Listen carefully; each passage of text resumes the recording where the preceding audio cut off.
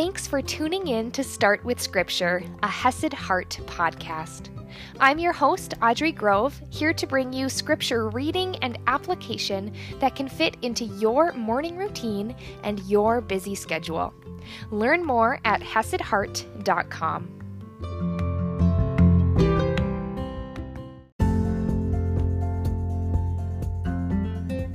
Good morning, my friends, and happy Monday.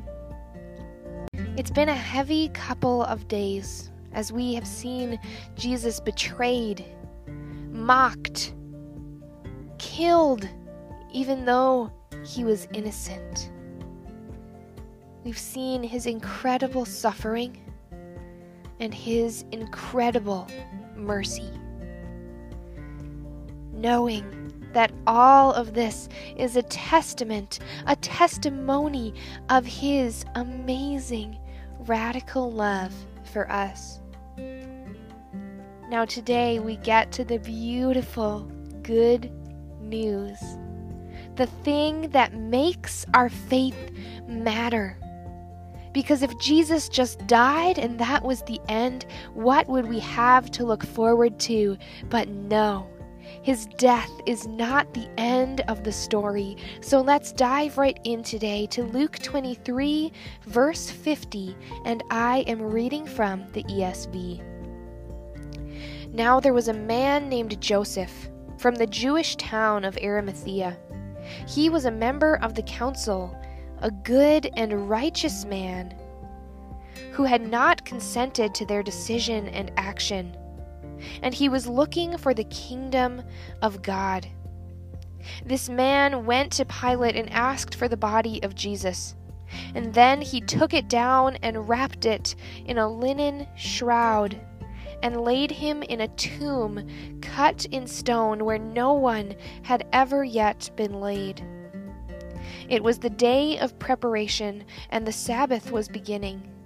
The women who had come with him from Galilee followed and saw the tomb and how his body was laid. Then they returned and prepared spices and ointments. On the Sabbath they rested according to the commandment. So we see he truly is dead. They have his body. They are anointing it for burial. But on the first day of the week at early dawn, they, the women who had come with Jesus from Galilee, went to the tomb, taking the spices they had prepared. And they found the stone rolled away from the tomb. But when they went in, they did not find the body of the Lord Jesus.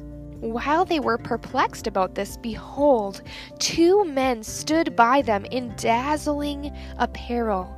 And as they were frightened and bowed their faces to the ground, the men said to them, "Why do you seek the living among the dead? He is not here, but has risen. Remember how he told you, while he was still in Galilee, that the Son of Man must be delivered into the hands of sinful men, and be crucified, and on the third day rise." And they remembered these words, and returning from the tomb, they told all these things to the 11, the disciples, and to all the rest.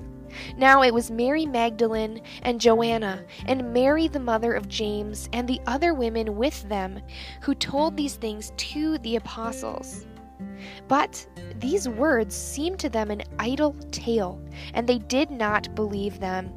But Peter rose and ran to the tomb. Stooping and looking in, he saw the linen cloths by themselves, and he went home marveling at what had happened. This, my friends, is the beauty of the gospel. Yes, Jesus suffered a horrible, awful, painful death, more than we can imagine.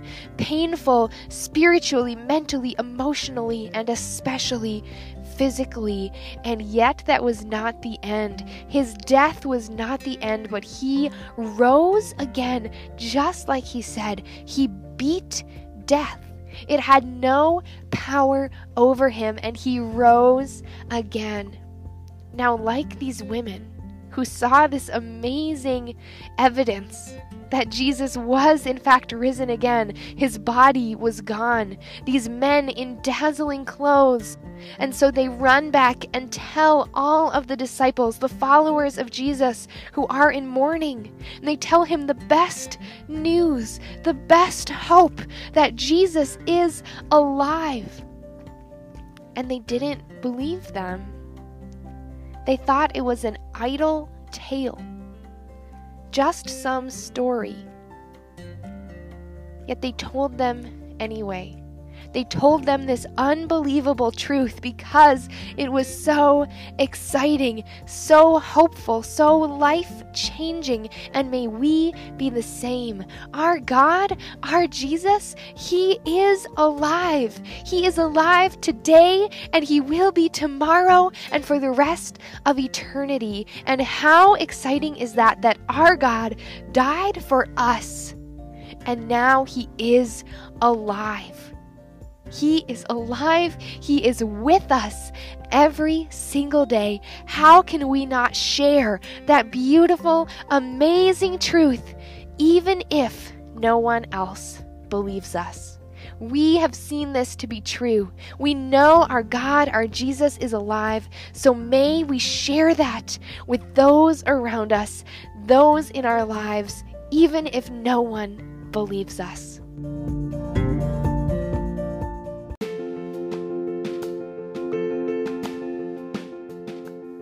It is Mindful Monday. So as we have seen the resurrection, as we have seen Christ defeat death and the devil, I want you to dwell on, what does that mean to you? What does it mean to you in your everyday life that your God, that your Jesus, that He is alive?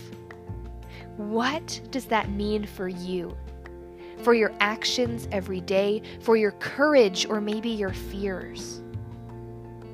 What does that look like in your life? How do you live your life differently because your God is alive?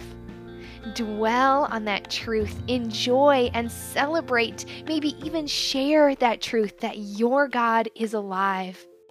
And I will see you tomorrow morning.